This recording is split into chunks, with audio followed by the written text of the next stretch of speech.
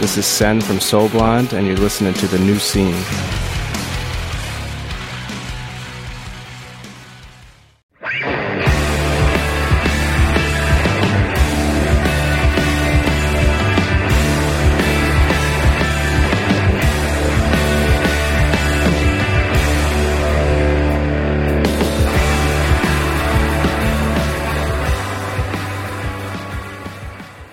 Hello, everybody, and welcome to The New Scene. I'm your host, Keith, and we're back with another brand new episode. And on the show this week, we've got Jesse Matthewson of Ken Mode, and we cover everything. Their origins in Winnipeg, all the years they took a run at being a full-time touring band, the music management business that Jesse is running with his brother and bandmate. It's a great conversation. We cover a whole lot of topics, and that's coming up shortly. But first, here's how you can support The New Scene. Follow us on Instagram, Twitter, and TikTok at New Scene Pod. 5-star reviews. Did you know that you can leave 5-star reviews for the podcast on Apple Podcasts and Spotify? And did you know that you can write a review on Apple Podcasts? Give us a 5-star review if you like the show and haven't done it yet. And if you write a nice review on Apple Podcasts, I'll read it on the air. And shirts. We've got long sleeve shirts. We've got short sleeve shirts. Head over to Death Wish Inc. and pick one up. Just search The New Scene. You'll see the fine selection of shirts at Death Wish Inc. Also, don't forget to support Iodine Recordings. The second pressing of the 30th anniversary edition of Quicksand's landmark album, Slip, is available right now. Did you miss out on the first pressing? Did you not get your hands on this highly coveted record? Well, there's a second pressing up, so get it quick before it's gone, and it will be gone. I mean, it's Slip, for God's sake. Jerome's Dream just premiered a new single, South by Isolation, and that's streaming everywhere. You have to listen to that. You just have to. For more information, head on over to iodinerecordings.com or the Iodine Instagram at Iodine Recordings. And don't forget to support this month's sponsor, Bridge 9 Records. You gotta stop by the record store. You just have to. They have it all. They have it all. You know all the bands that are on Bridge 9. Every band you've ever heard of in the scene has been on Bridge 9 Records. The record store is at 282 Rantoul Street in Beverly, Massachusetts. It's open every Wednesday through Sunday, starting at 11 a.m.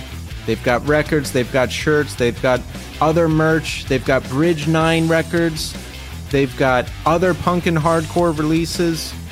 They've got it all. Also, Bridge 9 is doing record auctions on Instagram. Follow B9 Auctions. The bidding takes place in the comment sections of the posts, and you can get your hands on some rare vinyl, even if you can't make it out to the store. For more information, head to bridge9.com. That's bridge9.com. Or check out their Instagram at bridge9. That's bridge, N-I-N-E. Okay, so listen. Check back in with me in segment 3. I'll tell you about some top secret things I'm up to this weekend. We'll do a music recommendation. We'll talk about everything that's going on. And there's a lot going on, as always. But right now, we are going to speak to Jesse Matthewson of Ken Mode. Enjoy.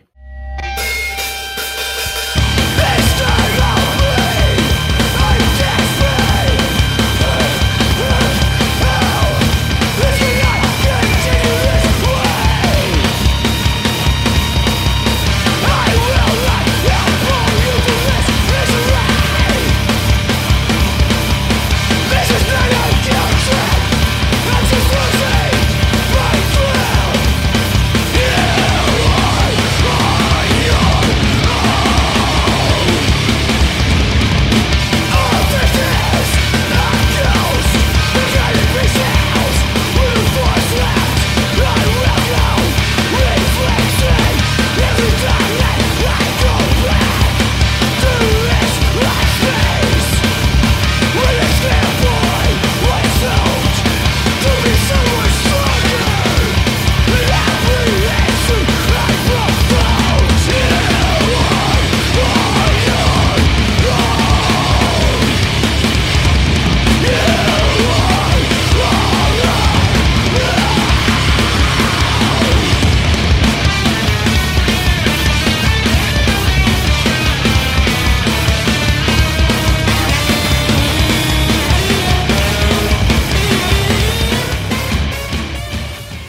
All right, we are here now with Jesse Matthewson. Jesse, welcome to the show. Oh, thank you for having me. Yes, Jesse, it's wonderful to have you here. You know, you've done a whole lot over the years with Ken Mode. You've given us a lot of great music. You have your own business now. You're up to a lot, and we're going to cover all of that, Jesse. But first, let me ask you, how are you doing today? Today's not so bad. I'm lately feeling very exhausted all the time. But I feel like everyone is all the time the older we get, so that's nothing special. I think that's just the way it goes. How old are you? I am 41 years young. Ah, yes. Yeah, I just turned 41. Wait, I just turned 40 years young around this time last year, and I will be 41 years young soon. And I feel tired all the time. I think maybe that's some like post-COVID stuff or from being inside all the time. Maybe we haven't all fully recovered. People tell me that. But most of the time I don't feel my age. What about you? I agree with you completely on that. I don't feel like I necessarily feel my age, but post-COVID, I am certainly more tired all the time. And I don't know whether part of that's because I'm just not in the same kind of shape I was beforehand or whether I'm just psychologically exhausted. I can't really say, but I definitely do feel like those stupid few years took a toll that none of us really understood at the time. And it's only really, I mean, scientists knew and psychologists knew, but I don't think anyone else experiencing it was necessarily prepared for the fallout. I agree with you completely. And I forget that until I talk to people like yourself, Jesse, on this show, because I'm doing my thing. I'm in my room. I'm working on stuff constantly. And I'm like, why do I feel like shit? Why don't I like to go out as much as I used to? And it's like, dude, you were inside for 2 years. Everybody was.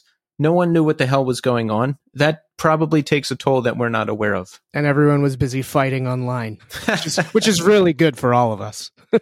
Yeah.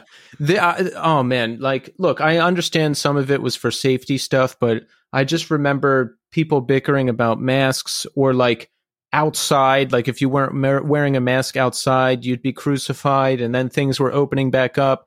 And if you did something too early, you were crucified, and just fighting. Most of that seems to be over, and I'm happy about it. You know, I don't even really look at Twitter anymore because that's like the place to go if you want to read a bunch of bickering. I just post and leave. That's it. Yeah, I feel, anywhere. Facebook, Twitter, Instagram, you name it, that's where people are bickering about it still.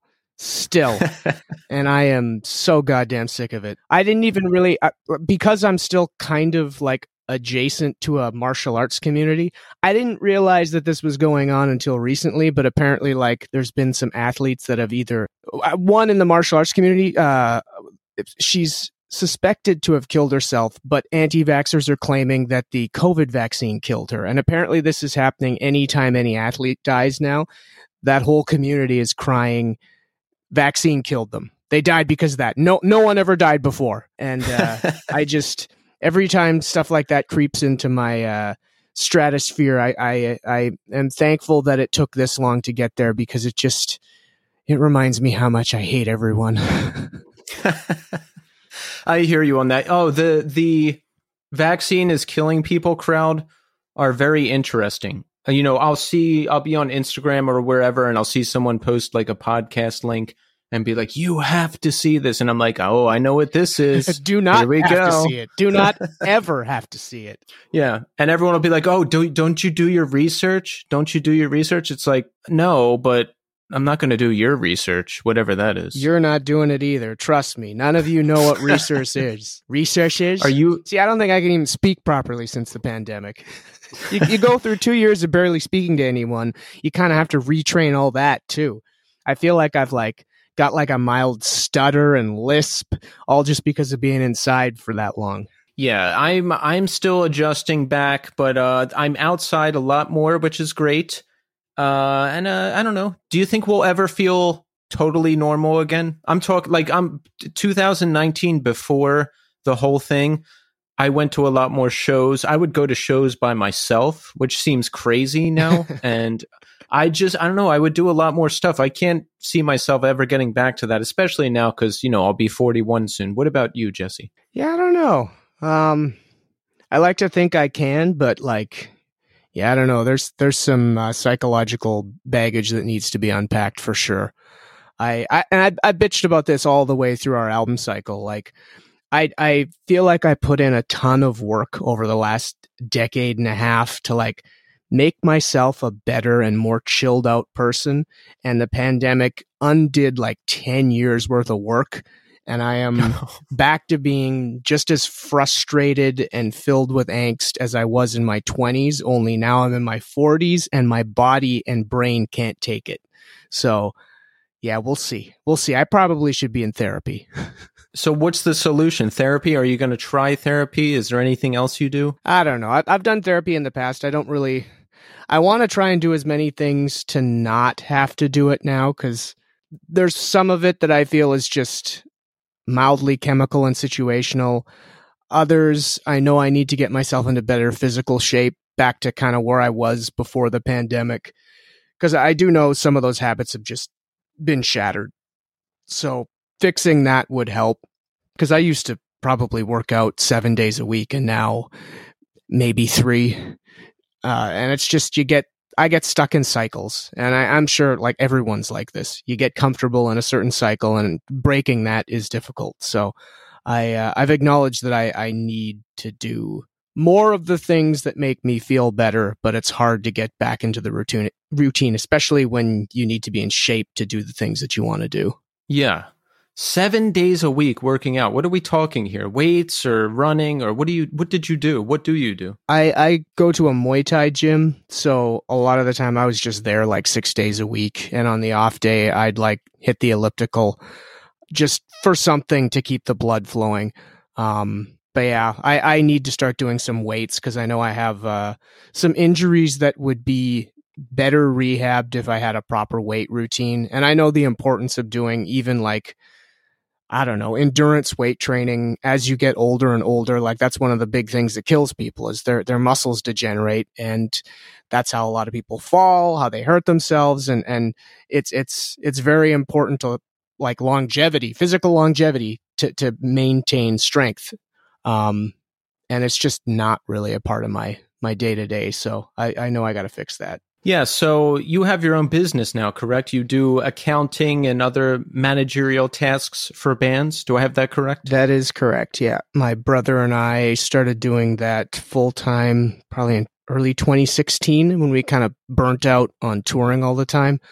I don't specifically do a ton of accounting myself anymore, but I still do some. We kind of handle a gamut of business management things that bands need.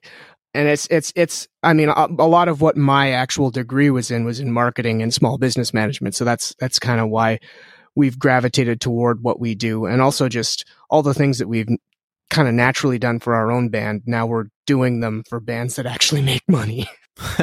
Shane is a proper accountant. Like, he's a chartered accountant or CPA in the US, and now Canada followed suit and called them CPAs. But yeah, he can handle the tax side and all that unfun stuff. A lot of my time ends up actually getting consumed with doing grant writing and work like that for a lot of Canadian bands. And I don't know, it's just something that I've found myself doing because it's a niche that's very needed, especially in the metal and hardcore communities in Canada. So I take care of quite a few bands with that, and it fills a lot of my time. Nice.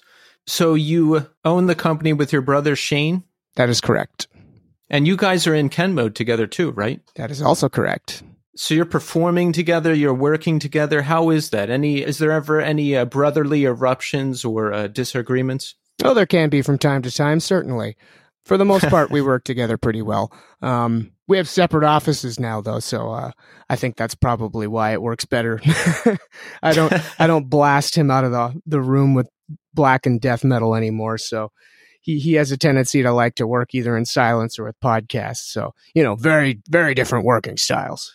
Oh yeah, yeah. I was at Christmas dinner with my family, and I was there with my brother, and I was like, remember when we shared the same room for like 10 years? How did we do that? Yeah, like necessity. But when it's all you know, it's all you know. Yeah, exactly. So I'm curious about, transitioning from full-time grind Ken Mode into this business? Now, Ken Mode was going hard from 2011 Probably to 2016, right? Like full time. That's when we were full time. We kind of started setting the groundwork for all that in 2009-ish. But we were still holding down day jobs from 2009 and 2010. But we definitely did a couple U.S. tours in 2010 just to get ourselves back in that whole world and making people aware of us. Because that was kind of the biggest thing that I felt was always holding us back. Like, we're from the middle of nowhere in Canada, and we play an obscure type of extreme noise rock. And like, why would anyone pay attention unless we're out there in people's faces all the time? Like, it's not exactly commercial music. Even within the community, it's not popular.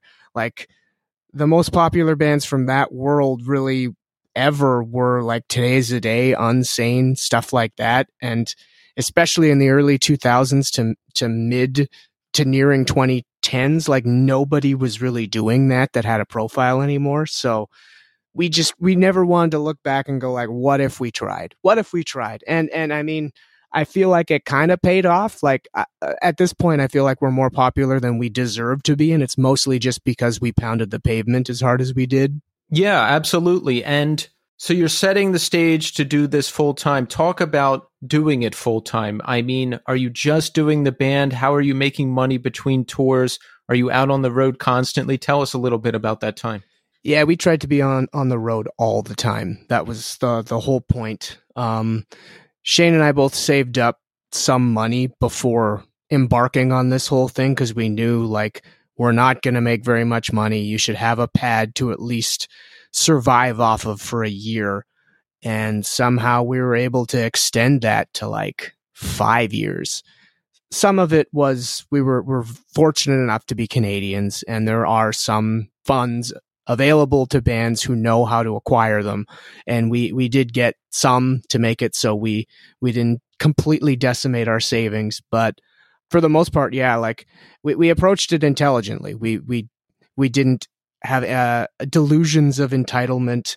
We didn't think we'd make a ton of money. It was basically just a rock and roll fantasy camp that lasted 5 years. Do you think it was worth it? Are you happy with the results? Yeah, absolutely. I just said, I believe we're more popular than our style deserves. So, especially as we've continued to tour while now working full time, like, things continue to get better, which is strange. And I mean, that's the thing. We kind of acknowledge every time we go out that it could go one of two ways. Nobody gives a shit, or it does okay, or maybe better. But we generally don't think it's going to be better. So whenever that happens, it's a surprise to us. So it's like, our expectation is it'll probably be the same or maybe worse. And if it's worse, we have to reevaluate whether we do it again. So it's nice when we find out, oh, we made a little bit more money than the last time. We sold a little more records on this record than the one before. We sold more t-shirts. That's cool. People didn't hate it. That's good. Yeah, no, that's a very smart approach to the whole thing. Just looking at it realistically. More artists should follow that.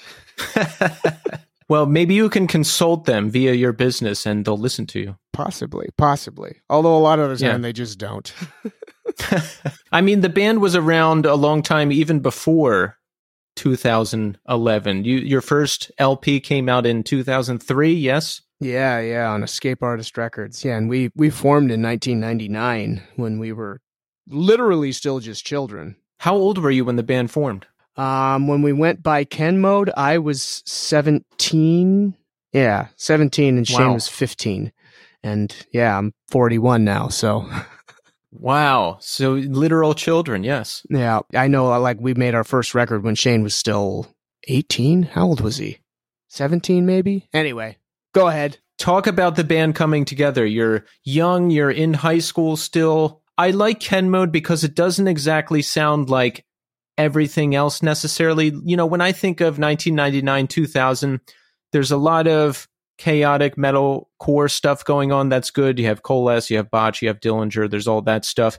There's a melodic metalcore thing popping up. You have Poison the Well and all that type of stuff. And then, of course, there's your pop punk and emo stuff. But Ken Mode doesn't really fit into that. It's like the cooler, noisier, more experimental side of things. So talk about that time, the band coming together, what you're into, what you're looking to do. Yeah, we were very much influenced by a lot of the more messed up noise rock scene of the kind of earlier to mid 90s. But at the same time, when we formed Ken Mode, like you were mentioning, the chaotic kind of metalcore scene was really reaching its pinnacle near the end of the 90s, early aughts. And that had an undeniable influence on us at the time in terms of the fact that everyone that was like metalcore and hardcore adjacent seemed to be writing songs that had like 15 to 20 riffs each. So we weren't immune to that disease, but we were basically taking like Unsane and Zenigiva riffs and doing like speeding them up and playing them like with 20 different parts. So it was certainly its own beast, although a part of kind of a part of a scene that was existing. I don't know. Even reflecting back, like I don't feel like we really necessarily sounded like anyone. You could hear the inklings of things that were going on, like Mastodon and Dillinger Escape Plan, while at the same time, it's because we had similar influences going into it, even though we're younger than all those people. And I think part of that helped us in kind of branching out from those scenes as time went on. And when we started touring a lot, flash forward to like 2009, 2010, 2011, like our sound, no one had really heard anything like that in the last decade. So I think that's why it didn't come across as too throwbacky, and probably why what we're doing now, albeit are constantly shifting and changing our sound, which is probably also contributes to why we're not just considered like a throwback band. But yeah, it's probably the fact that it's still working is because we've never really had anything that latched on. It's never been cool. So it still kind of works. And I know that was something that Buzz from the Melvins always said. The big thing is just never have a hit. Never have a hit. You'll be fine.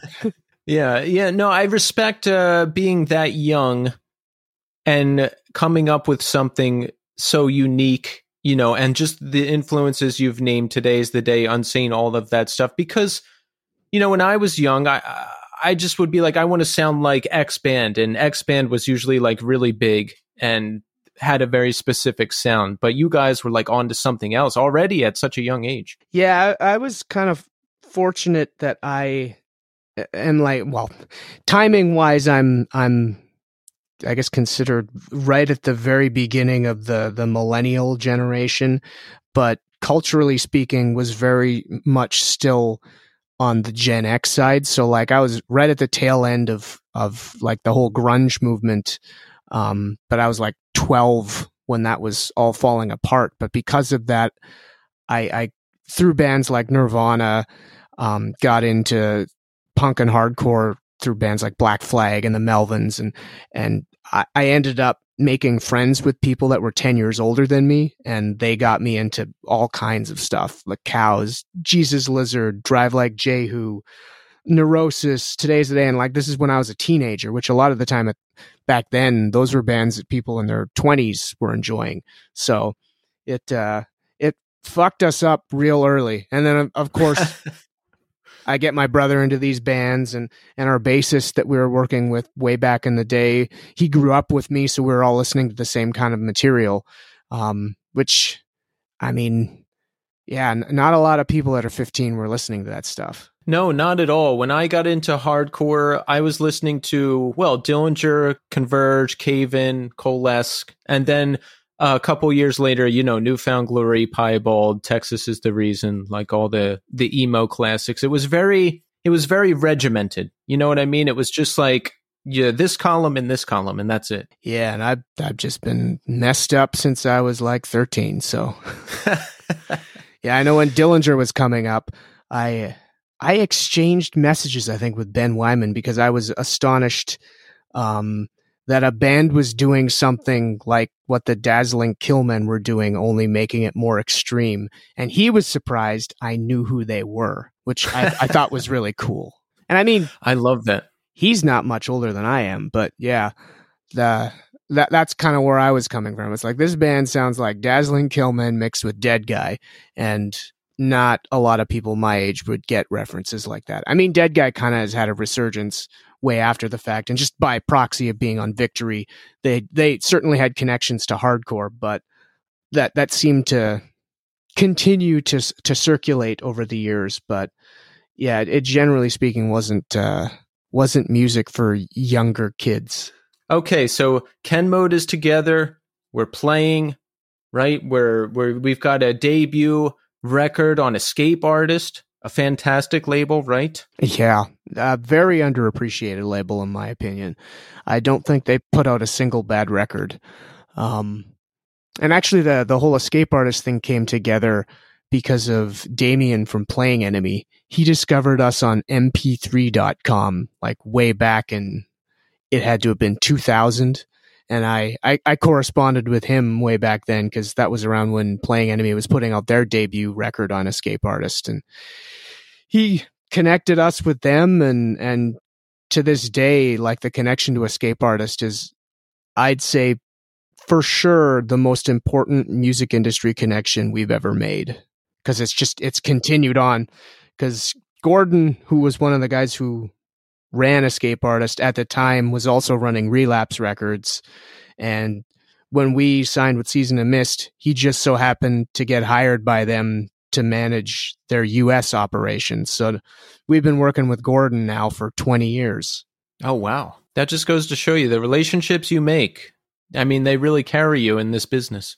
Yeah, and that also kind of circles back to when you were asking about when we shifted our gears to doing our management company. Like, the only reason we were even able to get this off the ground was the connections we made through the music industry. Like, when we first started doing it, we were open to working with kind of like local bands and local companies, but for the most part, we work with very few people out of Winnipeg. Like, almost everyone is all spread across Canada, and it's connections we made through our band, through managers that have worked with labels that Ken Mode's worked with. Like, it's all this weird inbred scene that everyone works with everyone, and that's the only way we've been able to patch this all together, and it's all comes back to Ken Mode.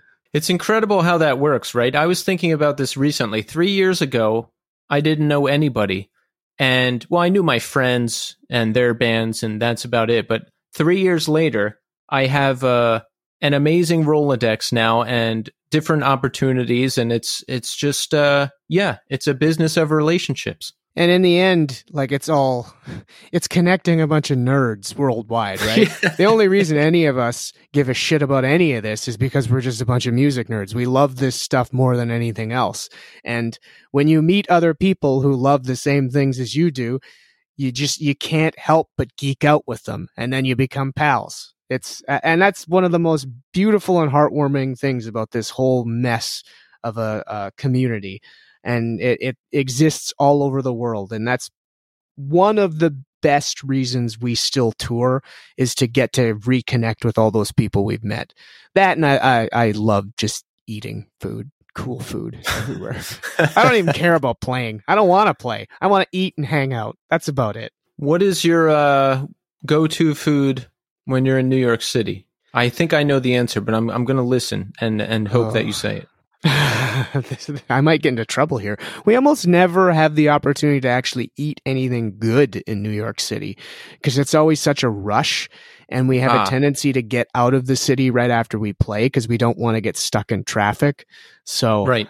Yeah, I'm it's going to be disappointing. We usually just try to cram tacos in our face, or like last time we ate a sandwich from across the street at the bodega by St. Vitus. Like, that place. Yeah. Yeah. Which, like, it was good for an after, for something that's open after a show. I had zero complaints, but yeah, we never get to eat in New York, like really eat.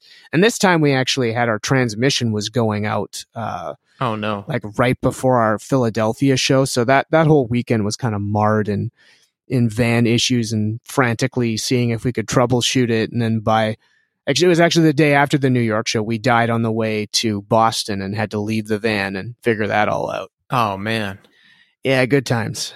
That's life on the road, right? Yeah, always problem solving on the fly. Well, pizza is great here. If you ever get the chance to go to a good pizza spot, I mean, this is the place to eat it. So I hear. Oh, you're gonna hate me for this one though. I hate cheese. Oh, really? Yep. I get so much flack for that. So I don't eat pizza. Okay, I'm not a big cheese fan. I only like it in certain instances, pizza being one of those. Mm-hmm. But yeah, if people see me picking cheese off a sandwich, they're like, oh, and I'm like, why are you affected by how I eat? Yeah. Like, why do you care? That's strange to me. And yet we're all guilty of it, right? Like I whenever I tell people I dislike cheese, people react like I said something racist. It's always so weird. It's really funny. And I mean, it's entertaining that people are that passionate about cheese. And I mean, I get it. There are foods that I'm that passionate about, but yeah, dairy. And I mean, it's not even a dairy thing with me. It's just a cheese thing. For some reason, it's disgusting. Yeah, I don't care about cheese at all. I don't look for it, and I've had that same experience you're talking about, and I just don't understand about getting upset about what someone else eats, or I don't care about food. Food eating is like a chore to me. I just want to get it done and get it out of the way. Oh, see, that's something we differ on, though. I love food. Ugh. In fact, are you like a foodie? We could describe you as a foodie? Ish. Yeah. Okay. I'm not one of those people who like takes pictures of my food all the time and logs it, but I am deeply affected by food. Like it's funny, on tour you're forced to be adventurous because you simply don't know the surroundings that you're in, and you're always unfamiliar with your possibilities of where you can eat. At home, I'm super risk averse because like if I have a bad meal, it'll ruin my night/day. So I end up kind of getting locked into patterns, but food is, it's very important to me. It has to be good or I'm going to be a baby. No, that makes sense. Like when I travel, when I'm out of New York City, I usually won't eat as much because I'm very locked into the things I eat here, which it's not great. I don't eat great. I eat like local pizza, frozen pizza, but I don't know. It's just like, I can't get good bagels outside of New York City. The breakfast doesn't taste the same, and that's like my main meal of the day. So I won't eat as much. I mean, I get that for sure. Like, yeah, breakfast joints. If breakfast is your big thing, and yeah, with bagels in New York, you're not going to get anywhere that's going to compare. And with breakfast food, I don't know. It can be so hit and miss. And this is as someone who's traveled a lot just very recently. Yeah, you start to get sick of how just bland everything can be. And if you're used to things that, like, as a breakfast pops, your life is going to suck at some pretty mediocre diners. I didn't know that bagels were a thing until I moved here in 2012. I was just eating Dunkin' Donuts bagels, which is just, that's not bagels, but that's all I knew. And then I ate a real bagel here, and it was like a religious experience, and I can never go back. Your bagel world has been shattered. So Ken Mode is playing. We've got our first full length out on classic label, Escape Artist. Talk about the band and shows at that time. I mean, how was the reception to the band? How were things going? Were you touring a lot? Because I don't know, at least when I was young, I mean, I kind of had my head in the sand. I would only listen to certain things or my friends' bands. I did not have such a diverse musical palette like yourself. Talk about the scene at that time and shows you were playing and the reception to your band. The scene, it was a very interesting time. The first time we toured, we really, honestly, we didn't tour that much when we were younger, which is, we kind of did everything the inverse of the way bands are supposed to do it. We went to university while everyone else was out on tour. And by the time everyone else was burning out, we had day jobs and were sick of it and wanted to go on tour. So we started putting in our more heavy touring near the end of our 20s and early 30s, as opposed to at like 21.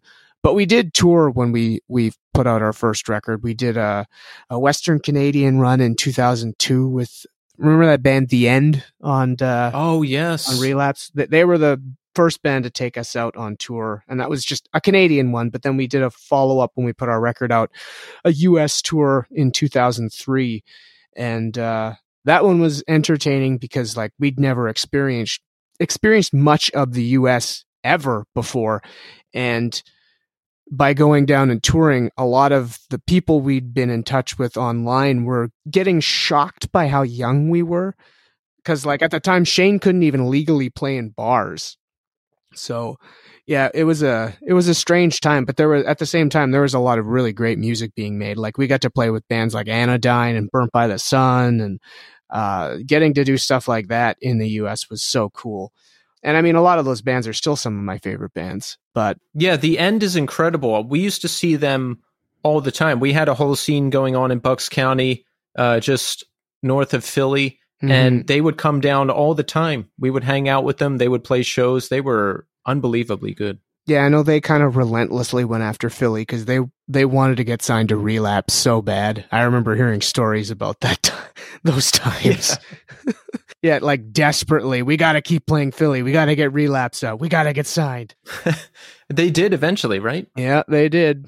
Yeah, they were. Yeah, I remember they were obsessed with Dillinger Escape, or some of them were obsessed with Dillinger Escape Plan, just like I was. And I had the original Running Board hoodie. I still have it, actually. And someone in the band wanted it. And I was like, nope, sorry. So yeah, that's I forget about all of these bands like Anodyne, Burnt by the Sun. I've gone back and listened to a couple times. There was some good slightly more avant-garde stuff going on, like outside of all the melodic stuff and everything else. Yeah, and bands like Playing Enemy, who I'd mentioned before, like, and it was that Hydra Head escape artist scene. Yes. But at this, like, despite us being on Escape Artist, I felt like we never really fit in with that kind of whole art metal scene. And it's probably just because we were younger than everyone else. But I don't know. There's been a part of it that I've always felt like we were outsiders to all the stuff that was going on. Was that because we're Canadian? Maybe. Is it because people just think we suck? Maybe. I don't know. I don't care. We're still doing our thing. But I mean, the fact that we fit in on Escape Artist has always been like a feather that I put in my cap. So whatever. How long did you feel like that? I mean, did that ever go away? We still feel like outsiders. Yeah. And we still get treated like outsiders. So that's fine. How so? The industry's a funny and fickle thing, and everyone chases hype, right? And at this point, we've been a band for 23 years, so there's nothing hype about us. But I've always felt uncool, despite the fact that essentially all of the people involved in this community gravitated toward it because none of us were cool, right? And yet then people form cool clubs within the uncool kids. It's just so ridiculous, the cliquiness of everyone all the time. But yeah, I've never felt like we fit in particularly. And now that we have a little bit more of a profile, it's funny with bands that are smaller than us thinking that we're bigger than we are and that we maybe have more pull than we do. I don't know. They're always surprised that we're like, quote, down to earth or like into like being a part of this smaller community because we don't have delusions of what's going on. Nobody in the cool club wants us there anyway. No, you sound like you have a level head about it, and I'm just curious about your mindset because my whole life I just always felt outside and was really hard on myself, and I just remind myself now, like, what you're doing is cool. Don't worry about anything else. Just keep doing what you're doing, and it looks like that's what you guys are doing too, and I think that's great. Yeah, almost in spite of everyone else. Yeah. I hear you though with the clicks and the weird. When you get up to certain levels, like there's very cool people, but there's very like petty nonsense too. Like I remember the last gig I played. This was with people I knew, and they were acting too cool, and they were nobodies. Like they're like, "Oh, what's this band you're in?" Like what? I'm like, "What the fuck do you mean? What is this?" Like, and then we didn't get paid for the show. We didn't get any drink tickets. Like everybody's like acting all weird, and this is from people I know. So yeah. I just don't understand people acting like weirdos or big shots, especially when they have no place doing it. Yeah, I guess some people, the moment anyone gives them any praise, they just start smelling their own farts. And then they get high on their own farts, and then all they want to do is smell their own farts.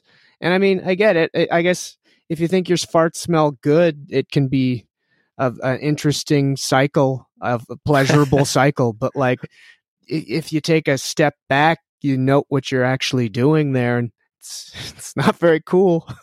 You know, everyone else sees you sitting there smelling your own farts. I don't know, man. I see how it could be. I guess I see how you could get sucked into that, you know, but it's just gross. I always remind myself, like, look, you're not the shit. You know, take your ego out of it. Be nice, be respectful, move forward. I think that's the way to go. Amen to that. Yeah, just it all boils down to like the root of all this is we're all a bunch of losers. We came to this because no one liked us and there was something wrong with our brain. Embrace everybody. I don't know. It's very important to remember that. That's why I got involved with this. Sounds like that's why you got involved with this too, and to begin with. Yep, exactly. Something wrong with us. We didn't fit in. Now we're here. We've got a couple more friends than we otherwise would have. So Ken Mode continues on. We do the 2011 to 2016 full-time grind, right? Yep. And talk about how do you decide to not be full-time anymore? What's the conversation? What's going on in your lives? Set the stage for us. Just exhaustion at that point. That and our success record really wasn't received very well. We got panned by Pitchfork right when it came out, and it seemed like all the other you see this happen all the time in the kind of like bigger underground press. When one person expresses an opinion, then everyone copies it. So we got universally panned by the hipster press, who had kind of jumped on board with us the previous record. And it seems as though we got dropped by our agent right when the album came out. So we had like no help from anyone. And it seemed for some reason like we became just like Poison in terms of being like a support band for larger tours too. So like no one wanted to tour with us. All the press hated the record. I booked like months worth of touring on my own, and we just ultimately burnt out. What was people's beef with the record? I don't know. I think it's just, like it was very clearly more of a straight noise rock record as opposed to some sort of hardcore thing. Yeah, I don't know. It definitely was more of a nod to a lot of the bands that got me into wanting to play in a band in the first place.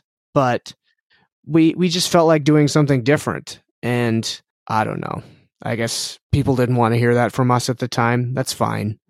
It was something we felt we needed to do. So, and we had fun making it, and I still think it's a good record. But, yeah, I guess hindsight being 2020, maybe a career misstep.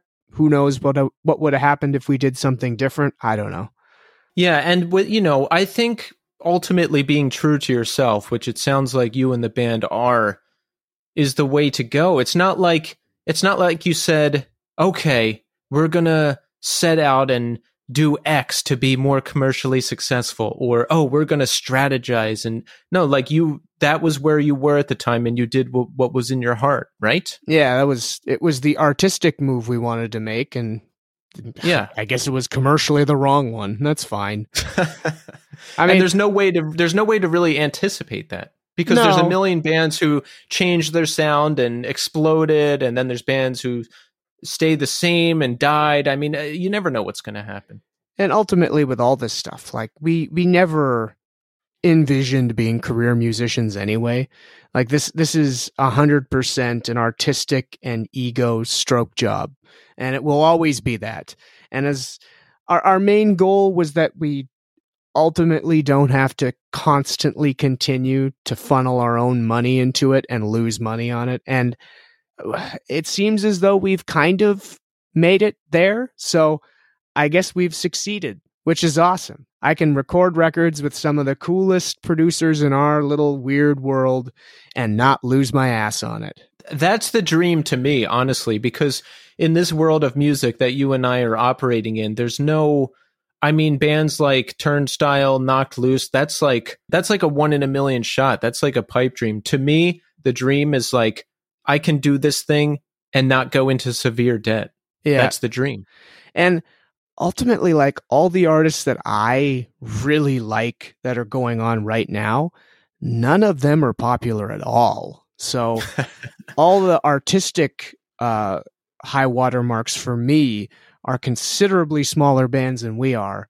So I guess we've achieved something that was unexpected from that perspective for me. Yeah. And I have to remind myself how important that is to our journey. And I mean, you constantly forget about that when you kind of, because we're in this horrible cyclical culture with social media where we're comparing ourselves to only the best and most successful of everyone. So you kind of beat yourself down with this degree of expectation when, if you're keeping it real, like, yeah, no one should know who we are outside of Winnipeg. And people do. Yeah. I mean, they do. I mean, I'm looking at booking another European tour. Why should anyone in France care about what I'm doing? It's pretty incredible, right? Like, I'll look at stats for this podcast and the growing number of countries that I see where people are listening, and I'm like, oh my God, like, that's, wow, never expected that. And I mean, that's as we both lamented about in the beginning of this, like, the internet, it's the dual utopia and dystopia, right? Some things are better than they ever have been with the ability to communicate worldwide, which I mean, that's how I got into this music in the first place, was the beginnings of the internet in the 90s. Like, you find a weird site that some crazy person created because he just loved the Cows and Cop Shoot Cop and Unsane more than anything. Like, why? Why a website dedicated to those three bands? But I found it, and then I became a fan of those bands. Like, yeah. I love that. You saying that is like bringing back these memories now, you know, like those GeoCities pages and the depths of the internet. And yeah, that's good stuff. It feels weird and slimy and gross lamenting and looking back with rosy colored glasses about the basically the birth of the internet before it was like the most mainstream of mainstream. Like, obviously, like, everyone is online now, but like in the late 90s, early 2000s, like, it was mostly nerds that were on there. Yeah. So and when that is the case, there's a certain uniqueness about the culture. And I think that's why a lot of us who were online in those times do look back with fondness, because it was a very strange time. Because there were only strange people on there. Yeah, like I spent my entire life on AIM, Instant Messenger. Like, that's all I did. And I was fucking weird. Ugh. Yeah, I still post on message boards. I think I stopped finally. I can't You're remember. Done? Yeah, I don't remember the last message board I actually posted on, rather. But yeah, I'm down to one. That's impressive. What is it? It's I can't talk about it. The first rule of the it's secret one. It used to be a records label. It used to be a record label's message board, and then there was a division, and then everybody like went and formed a private message board. This isn't the relapse board, is it? No. Okay. No. I'm guessing this has happened at a lot of different. Yeah, this has probably happened at every record label's message board. But basically, this group of people has been posting together since the year 2000, which is pretty wild. That's funny. Yeah, I know the relapse board was the same way. And there was a division, and then someone started one called the relapse board, and everyone moved there. Yeah, I mean, that's where I met a lot of people in this community. You know what? This is amazing to hear that this happens at other record labels. I'm happy to hear this. Yeah, the relapse board was wild back in the day. Okay, so we're scaling down on full-time Ken mode. We're starting the business. What do you do? Do you sit down with your brother and make a business plan? Do you like start calling old friends and colleagues to get a client list together? What do you do? I don't really remember. I kind of pitched the idea to him, like, we got to figure out something to do. Should we try applying our educations to the scene that we're a part of? That's really the extent of it, because we both didn't know what the hell to do with our lives, and we needed to make money, and our parents had already had like they'd been running a consulting company for, at that point, 16 years. So they incorporated the name MKM Management Services. And when we wanted to start doing this, they were starting to ramp down into retirement. So they pitched to us that we could just take it over, mostly like just the incorporated entity and all the infrastructure that went with it, like the server, the bank accounts, blah, blah, blah, blah, blah, blah, blah. So it would make at least starting for us a little bit easier. Yeah, and then we kind of tried to take a run at it. I don't feel like there was necessarily even much of a plan behind it. Like we weren't super organized in how we attacked the whole thing, but it just kind of kept snowballing. Which I mean, as with everything in my life that has dealt with music, I feel fortunate for the way things have panned out. So you just started doing it, and now it's working. Yeah, and it started working pretty quickly, and I think a good part of that is because we had a reputation for being not full of shit and trustworthy, and as we started getting more client work, the word spread very quickly, especially with this. We wanted to work within underground music, and especially the community that we're a part of, so anyone with any skills, like actual business skills, I think are kind of treasured in that community because there's not very many of us. So I think the word spread pretty quickly that like, yeah, if you need help with that, the Ken Mode guys do that. Get in touch with them. And the moment you know a couple people at labels and managers, then they start funneling everyone toward you. So yeah, it definitely started to snowball for us in that regard. I think we're making an okay living within like 2 years of starting, which, I mean, I can't complain about that. Yeah. That beats life out in a van, right? Not making money. Yeah. And I mean, we always had this like running joke that like, we just want sushi money. We want to be able to eat sushi once a week. We just want to be comfortable so we can eat sushi once a week. And when you're on tour, you don't make sushi money. So no. That was my dream. I said I just want to make enough that I can order my meal through Uber Eats every single day. Which and is I not, do then. Yeah, that's a feat. I am hemorrhaging money. But I don't care because I don't want to cook. I just want the food to come. I want to eat it and I want to be done and back to work. Yeah, I feel you there. What do you do outside of the podcast? I work for an outsourcing firm. I have been with this company for a very long time, and it was I had no plan. I had no college degree. You know, I just took the first job I could find on Craigslist. Mm-hmm. So it was basically like a mailroom to much higher position story over the course of many years. Cool. The fact that still exists is cool. Yeah. It's when I visit people at sites, I tell them sometimes if it comes up, I'm like, look, if you apply yourself, there is opportunities. So I do consulting as well. Very cool. Yeah, business consulting. What a world, eh? You know, it's not bad. I used to do project management, and I had a much more intense job, and I was traveling constantly.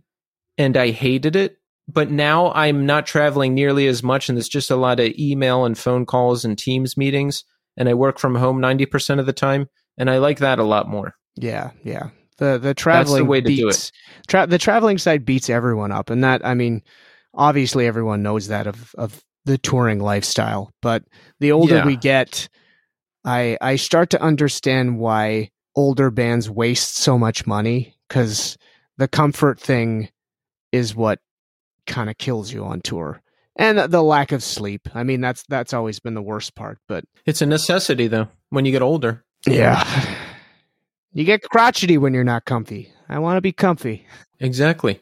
Do you have to travel at all for your gig now? No, and that's another kind of awesome aspect of the internet. Like, I don't know, 15 years ago, you never would have been able to do what we do from Winnipeg. Like, you'd have to move to Toronto, New York, LA, somewhere where you're like right in the middle of large center music industry bullshit. And because of the fact that being face-to-face with clients does not matter at all, we can stay in the middle of nowhere and it doesn't matter. And if anything, it allows us to probably be a little cheaper than people in like places like Toronto. So I think it plays to our advantage. Like I have an office out of my parents' basement because who cares, right? I'd rather pocket all that money than pay for some expensive office in downtown Toronto to look cool. I've never been cool. Why should I pretend now? Yeah, the optics are gone, which is great because it can save you a lot of money. Yeah. And that's another thing that we've laughed about.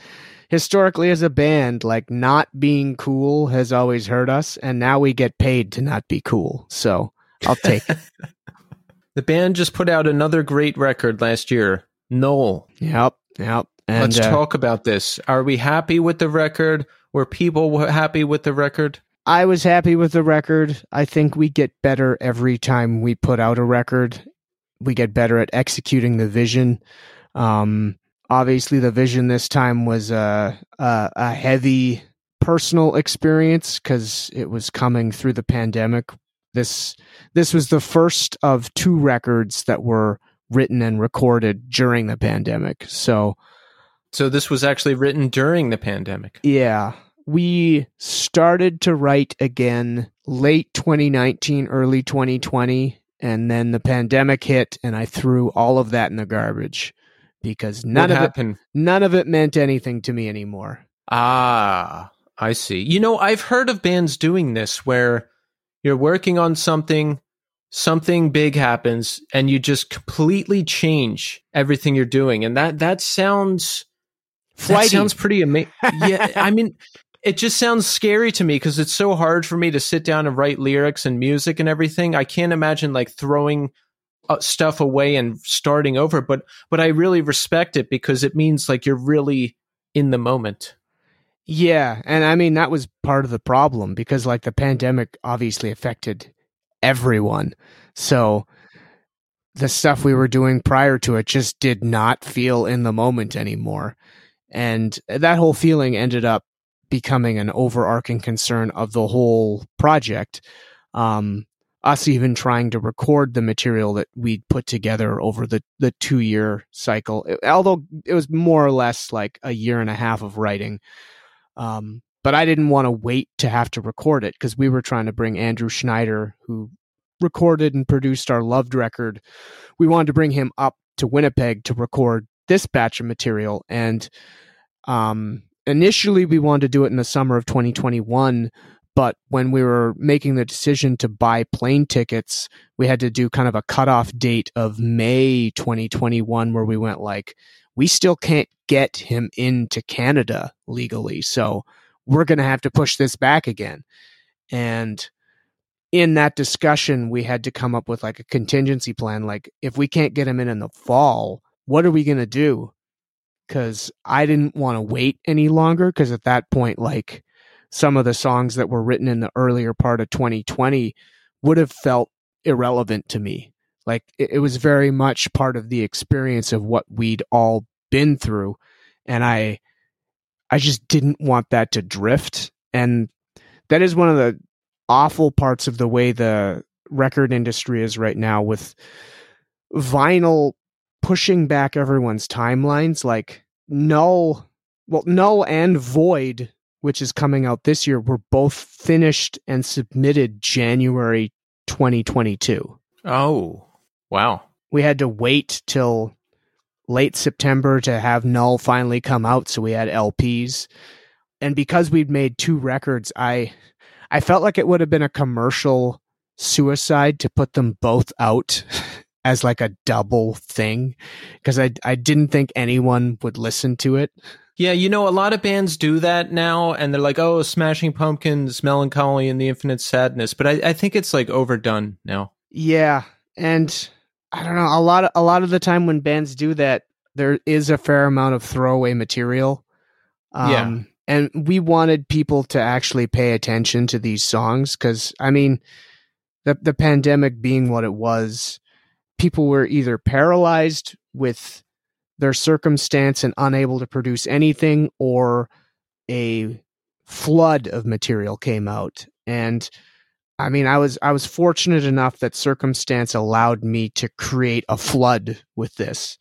And between myself working alone and in the times that I was able to get together with my bandmates, we put together about 75 minutes worth of material that we felt strongly about to want to record, spend a bunch of money recording it and put it out. So we were able to separate it into two distinct records that fit together as a whole, yet at the same time stand alone as two distinct records with two distinct personalities. So it'll be interesting and exciting to see how Void is received this year, because I do think Null, it gave us a little bit more of a profile than our last record had, which is cool.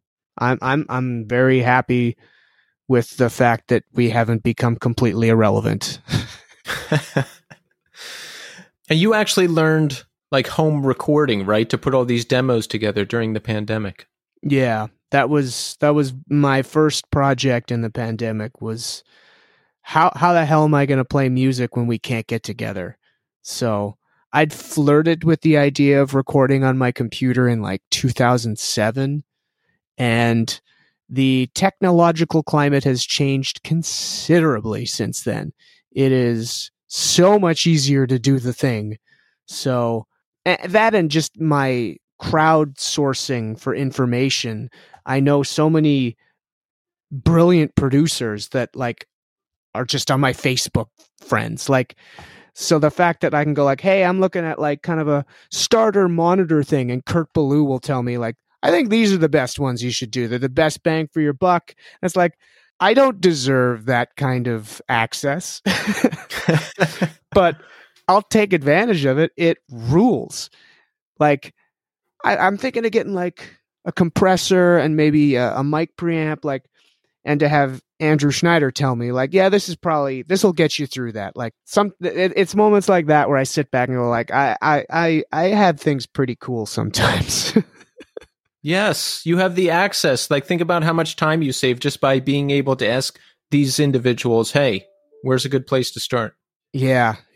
And that did allow me to kind of jump in. And the fact that like everyone was in lockdown, nobody knew what was going on with their jobs. I mean, I work in the music industry, so everything we were doing just came to a grinding halt.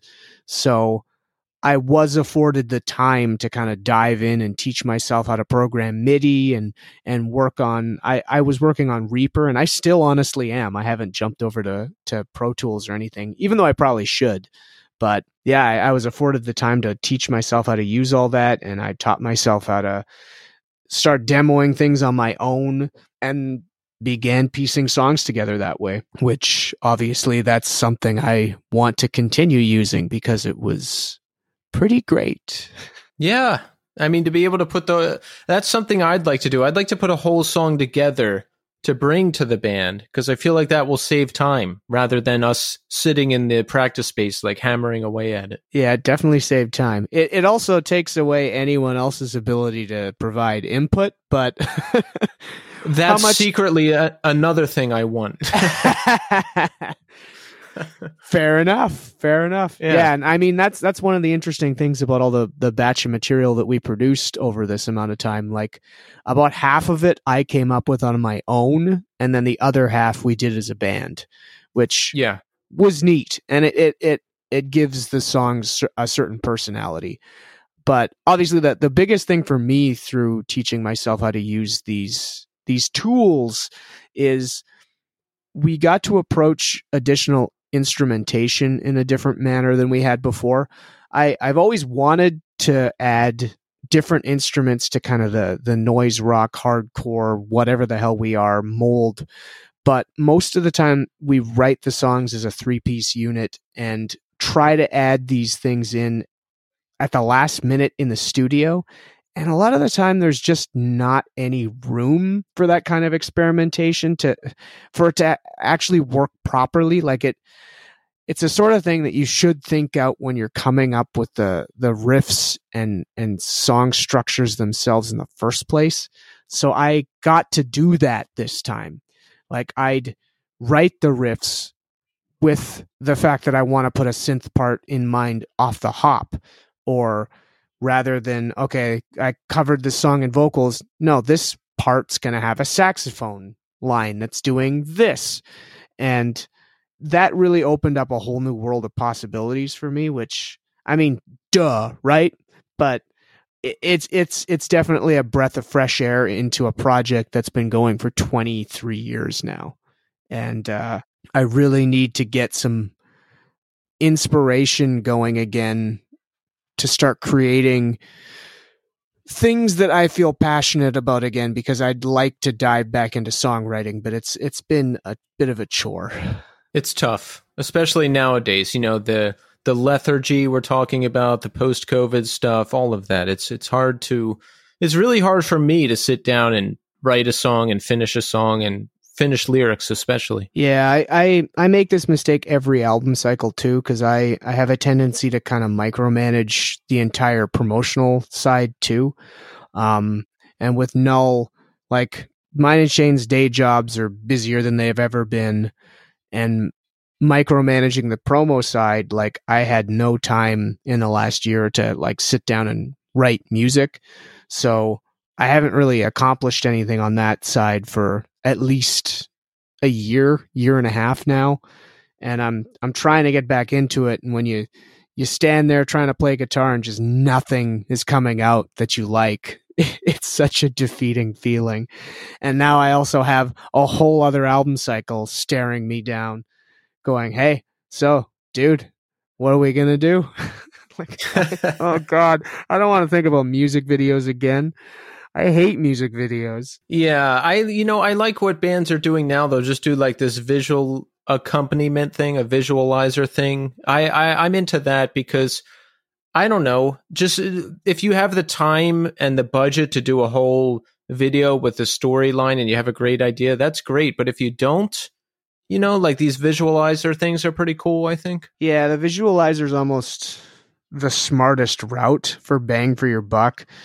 Yeah. Our videos don't get viewed that much. I if we get money for them, I like to make them something unique. But at the same time, within heavy music, when people take the videos as a storyline approach, I always feel like they're just really hacky, shitty, like indie movies. Yeah. If you don't include any live footage or like performative aspect from the band, it just feels like a half-assed movie. And I just don't want that of a music video ever. So it's a tough one for me, because I very much prefer getting to see what the band looks like, having the band perform, but then you can't do too much of that either because it gets boring. With music videos, I feel like it's really, really easy to make a bad one. So yeah, very much so. You just have to be very careful. With the Null cycle, I feel like we made the best videos we've ever had, but I don't want to replicate that because it took a lot of time, and a lot of time, a lot of effort, and it wasn't cheap, and I just don't want to do that again. I don't have the energy to manage it right now. You said when you're writing Null, you take all the existing material and you throw it out because there's this unfamiliar new world where we are dealing with. What did you write about? What are you processing at the time? Just a lot of the emotional tension, the fury that's circulating everywhere, the fear and franticness of the unknown. I think a lot of those sentiments were what was picked up on the Null material. The music itself was much more oppressive sounding, very dense and chaotic. And then a lot of the Void material that's coming out this year reflects more of the 2021 sentiments, where there's like a melancholy and sadness about it, and just a deep and resentful disappointment in everyone and everything. And it's been entertaining because not very many people have heard it yet.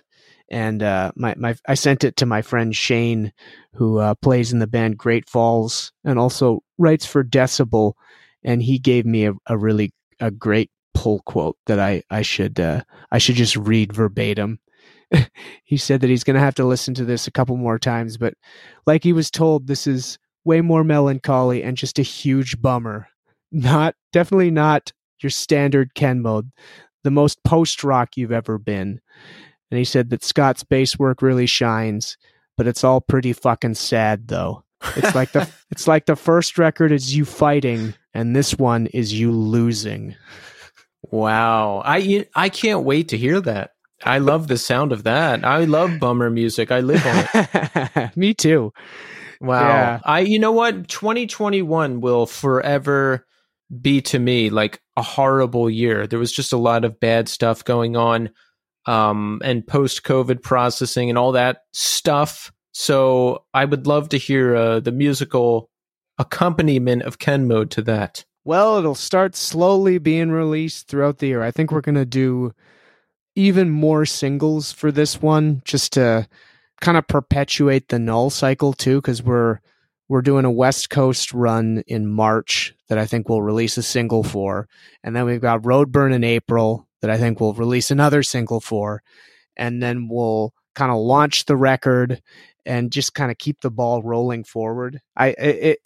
We'll see how this all works out from a promotional standpoint, because I feel like by extending the window of this cycle with singles, it does kind of prop up Null too, so people don't just forget about it, which is nice because it's all meant to be part of one overarching statement anyway. So, and with everything, I'm curious how it's gonna play out, how people are gonna like it, or if they're gonna hate it. I don't know. We did it. It's coming, so it doesn't matter. With the description you just read, I don't think anyone can or should hate it. Who knows though? Yeah, who knows? It's got a lot of the same elements of the previous one, just being treated differently. We've still got saxophone, we've got piano, we've got some cool stuff going on, but it's definitely sadder. Sadder is good. I'm into that. I have to figure out where we go from here now. Where do we go? I don't know. Full-on post-rock record? Or you remember when hardcore bands would always like turn emo or just rock? You could try that maybe. What do you think? Yeah, I don't think that's going to happen. I think the next step is we got to get way more fucked up. Fucked up. And I don't know. I've been listening to the last 2 years, bands that have actually inspired me. In 2021, Plebeian Grandstand did a record that I thought was just absolutely incredible. And last year, Scarcity from New York. Records like that push metal forward for me. And those are kind of my artistic inspirations for where I want to go next. Not saying that like I'm going to rip those off, but like that's like the artistic high water mark for like where I want to push things next. So how that gets interpreted by my stupid brain and spit back out through this whatever noise rock filter, we'll find out. But yeah, I'd like to get more fucked up. And now that Catherine's like a proper writing member, because she played on both of these records and she's an actual member of our band, but like she, for the most part, wasn't present during a lot of the writing because like I did it at home and then got her to come in and write saxophone parts. But like most of the other parts that she did in the studio, I wrote. So I'm curious to see where I can push her as a musician and a composer. So stoked to see what happens there. That's awesome. I'm looking forward to hearing it. And yeah, I think that's what sets Ken Mode apart, is it doesn't necessarily sound like anything else. And you do incorporate these interesting elements, the jazz elements, piano, saxophone, all that good stuff. Yeah, I'd like to get really weird with those. That's the goal. Get super weird. Yeah, I'm envisioning like some seedy, abandoned jazz bar. Smoke hangs heavy in the room. There, you don't know what's going to happen in there. Like, there's some old jazz musicians playing. You might get stabbed. You might not. You don't know what's going to happen. And just like this cacophony of numbers floating through the air for some bizarre reason. And people coughing and everyone's confused. Yeah. The future erupts. Yep, we'll see. We'll see. So we've got Void coming up. Is there a release date? Do we know when we can expect singles or anything else? I'm believing a single's coming in March. We haven't actually officially announced the release date for Void yet, but I know we said it. I don't know whether I should say it or not. I don't know whether I'm allowed to. Maybe we should wait because we'll get in trouble if they have to push it back, right? My show will get canceled. You'll get fired from the band. It'd be really bad. That would be bad for both of us, and I don't think we should do that. We shouldn't risk it. But yeah, it's going to be around, like, Null came out September 23rd last year. It's going to be around the same time this year because I wanted like a year apart. So if that changes, that'll suck, but that's when it's supposed to be. Cool. And you have tour dates coming up in March, correct? We do. We're finally going back to California. It's been entertaining because we didn't get to tour very much for our Loved record, partially thanks to the pandemic. But we've been getting to a bunch of places in America that we didn't in many, many years since our Success tour in 2015. So yeah, we haven't been down to California in coming up on 8 years. So it'll be nice to get to go down there, and hopefully it's not terrible. You never know. That's been the funniest part of all this. Like, on this last tour that we did in the US, we went to places like Nashville, and I don't think we'd played Nashville since 2010, and it was great. So yeah, sometimes I just don't know what to expect. Well, what are you going to eat when you're in California? Just burritos. Constantly. Yes. Tacos and burritos. Yes. In fact, I'm kind of disappointed that we didn't eat more of that when we were in Texas. But yeah, we did go to a barbecue joint, so I'm happy about that. But yeah, even that, like, I used to have the capacity to eat a lot more barbecue on tour, and I think being old and broken, I don't need Texas barbecue for a couple of years. That was a bit much. It was delicious, but it was a bit much. One of the last times I was in California, you know, I always thought like the California Mexican food thing was hyped, but I went to this restaurant, might have been in Northern California, so I don't know, one of the Californias. Went to a restaurant with a coworker. They had this cheese dip, you put the nacho chips in the cheese. It was like this white cheese, melted cheese. Now, I'm not a big cheese fan. I'm not, but I ate this cheese and I still think about it. And this is like 5 years later. And I had guacamole. It was the best guacamole I've ever had. I came back to New York and went to a Mexican restaurant that I usually go to, and I ate the guacamole, and I was so sad. I was so sad. And I was like, oh, the hype is true. So the Mexican food really, really is amazing there. Those are the experiences that make everything special, though. Like I will never forget having, and I only found out about like after the fact that it was some like special chef that did it. But like the first time we played South by Southwest in 2011, I had some taco truck that was just absolutely incredible. And I ended up finding out a couple years later that it was some dude who's not from Austin, brought a truck there. And it's like, well, that all kind of makes sense because it was one of those taco experiences that, like, I'm talking about it now, like 12 years later. And I mean, I've had those types of experiences in California too. We had what was it? I think it was a shrimp taco joint in LA. I think it was the first time we played in LA, and yeah, it was incredible.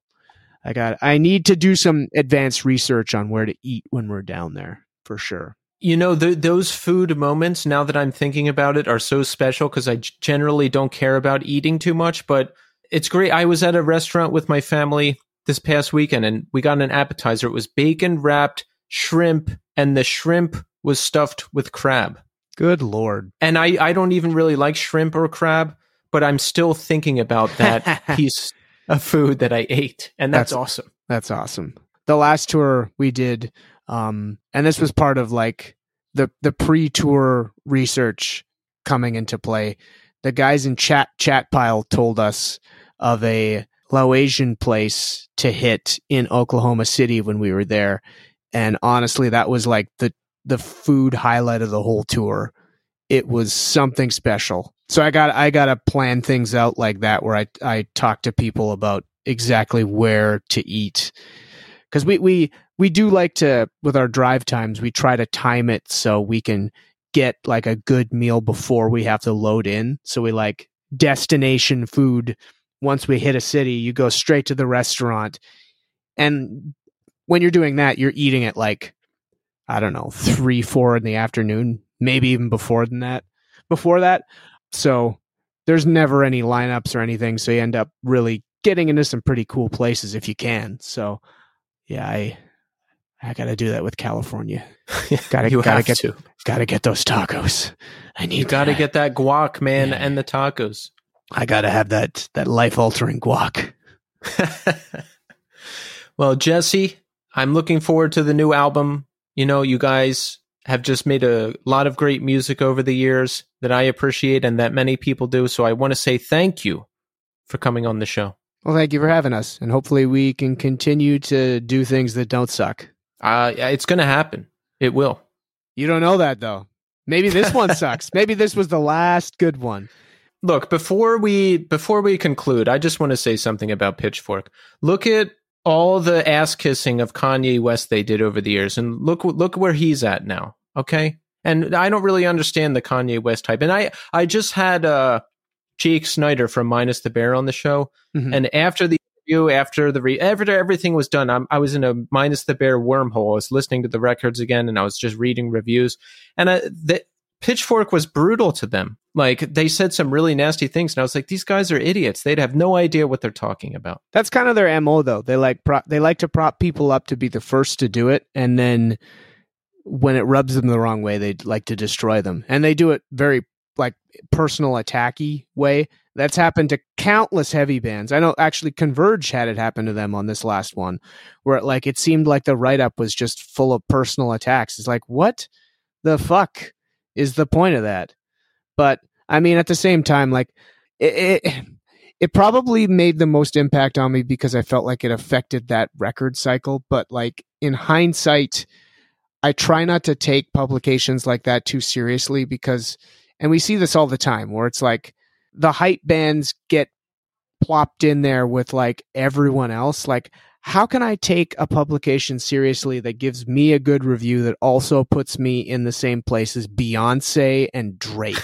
Like, it's just, and it's right now it's happening to Chatpile, which is entertaining because like they actually put out a good noise rock record, but to see them getting put in like year-end lists with same shit, like Beyonce, like who the fuck is listening to those two records other than the odd person who like has grown up with noise rock and kind of appreciates a lot of different music? But for the most part, the people who are doing these things are the people only chasing what's cool.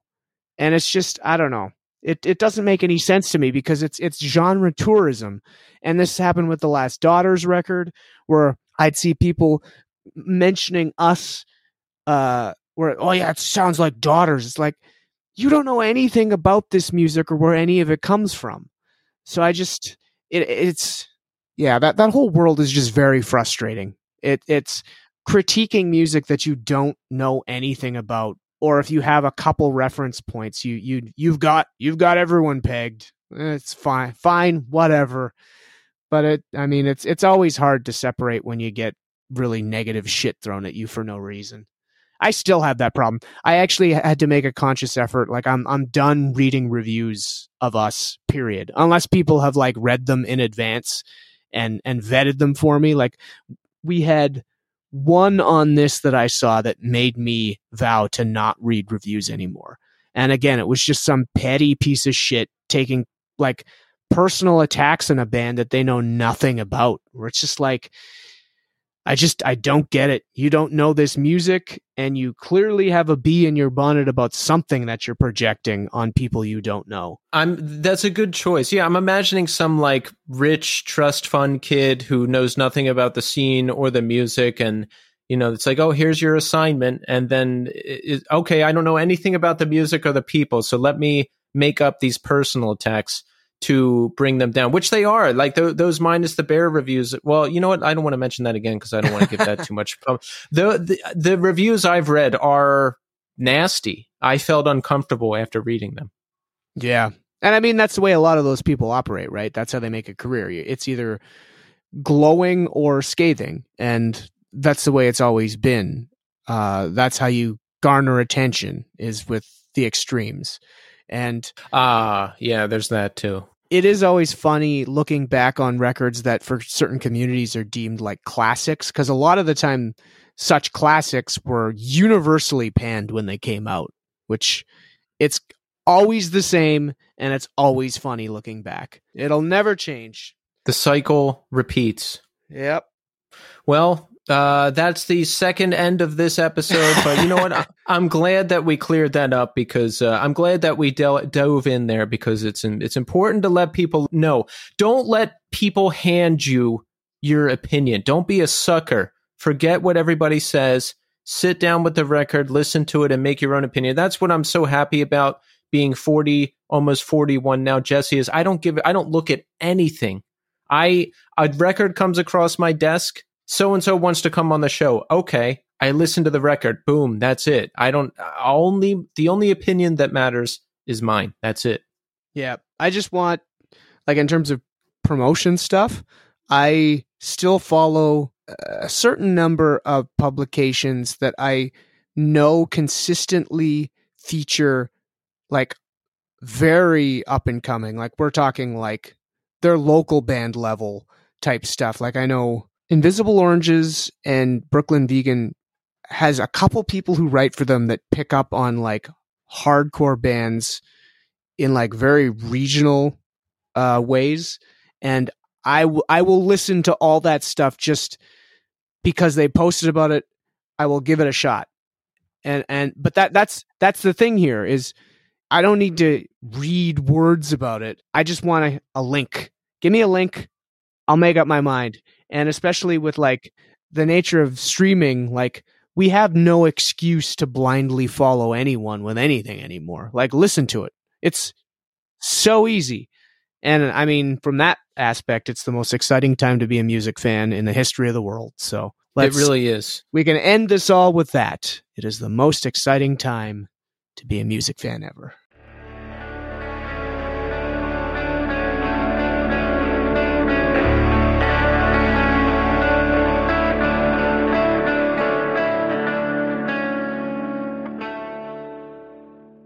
And there you have it. Jesse Matthewson. Amazing conversation. First of all, super nice guy with a great sense of humor. He was a real pleasure to talk to. And second of all, I mean, Ken Mode has been doing this for a very long time, and they are very good at it. That whole conversation at the end about the Pitchfork review and that whole thing I felt was really interesting. And just hearing about everything they've done, taking a run at the band full time for all those years. I mean, what a big risk. You never know what's going to happen. You never know what's going to pay off. Who knows what people are going to latch onto? But have you heard their 2022 album, Null? Have you heard it? It's incredible. The band is stronger than ever. And have you heard Painless, the latest single they just released? Have you listened to it? It was in the beginning of the show, so I hope you did. It's really good. The next album is going to be great. I know it. And it was a real pleasure to talk to Jesse. I hope he finds all of the best food on their next upcoming tour. Thank you, Jesse. All right, so let's talk about us. How are we doing? How are we doing? How's everybody out there? I hope you're doing well. It's getting lighter out longer. I'm out at like 7:30 at night, and I can still see a bit of light. That's nice. It's officially spring now, even though it doesn't totally feel like it. It's warmer out. We're getting a sense of warmer weather. That's giving me some hope. But you know, I burned out this past weekend. I hit a wall. I've been going nonstop since January, working on a top secret music project. And it's taking up a lot of time, as is the podcast. And all right, I'm getting hit from every angle, okay? Day job is super busy. Podcast is always super busy. I mean, I do this show every week, and I've been recording a lot of interviews. There's a lot going on. I'm starting a band, and I'm involved in another top secret music project, which has been taking up basically every weekend since January. So I hit a wall this past weekend. I haven't been giving myself any kind of break. I've been going nonstop, and I woke up at 5 a.m. on Sunday, last Sunday, and I just felt like everything was an obligation. It felt like everything was an attack. And I was like, oh man, I gotta shut down before this gets any worse. So I turned off my phone for the entire day.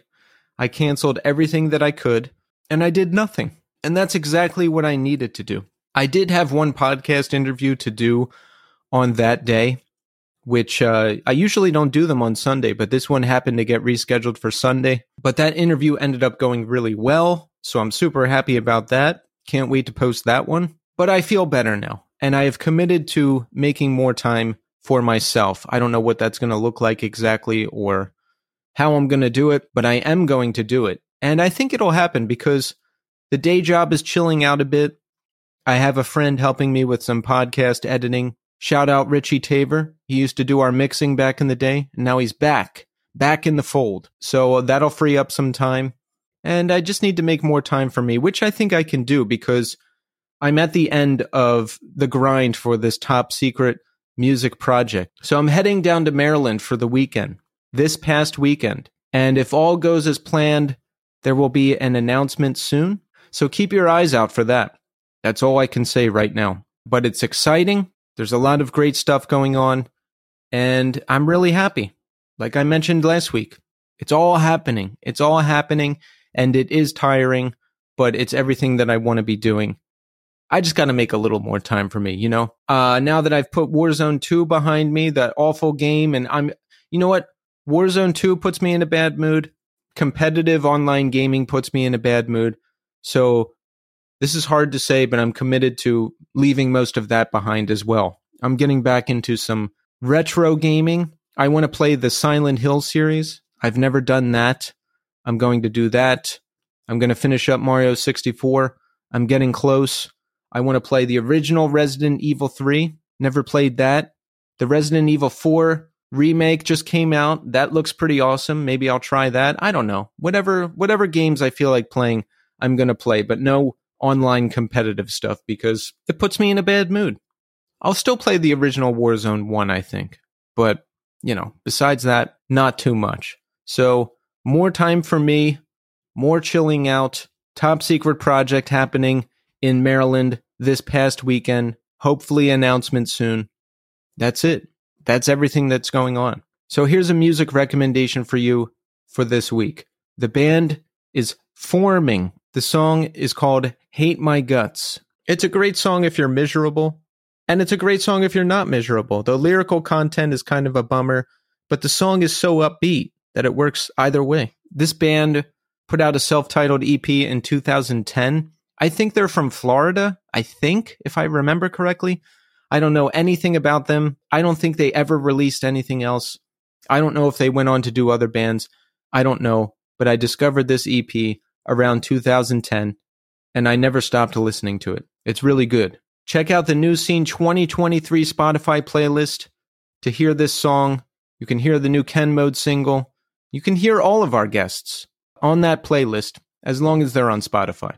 So we are going to end the show with Hate My Guts by Forming. And I'm back next week with a new episode and a brand new guest. And listen, this is a big show. This is a band we've been trying to book for a very long time. This is a band I've been waiting to speak to since I started this podcast. This is a band I've been listening to since I got into this music. And I've got a killer guest co-host planned as well.